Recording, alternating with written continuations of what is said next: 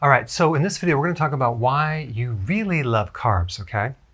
It has to do with three body chemicals that are increased when you consume carbohydrates, especially refined carbohydrates. Beta-endorphins, which by the way is about 33 times stronger for pain relief than morphine. So it's great to reduce pain and emotional pain, okay? It will increase dopamine, which will give you all sorts of pleasure sensation. And serotonin, which is the anti-anxiety hormone, okay? So these three together will decrease your pain physically and emotionally. It'll decrease your stress.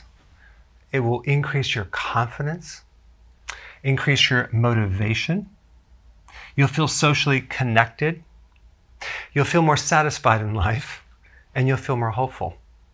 Here's the problem. It comes with a package. It only lasts for a couple minutes until things start to rebound down here, and then these symptoms actually come back but are going to be worse than before.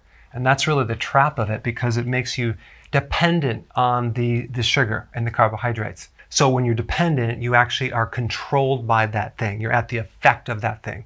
Not a good situation to be in. So the next time you're tempted to consume some carbohydrate or some cake or something, really sit back and ask yourself, what problem am I trying to solve? Did I have a loss of something? Is there a stress involved?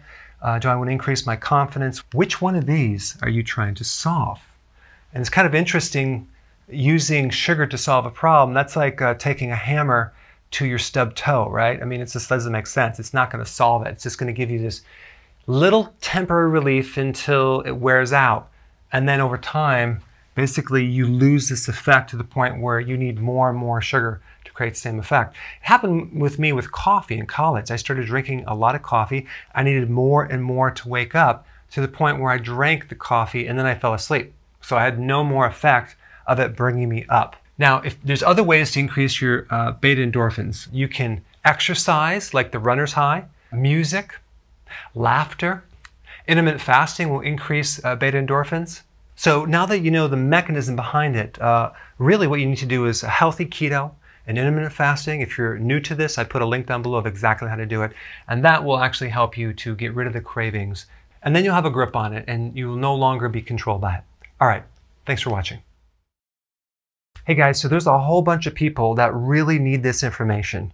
So press the share button and let's get it way out there.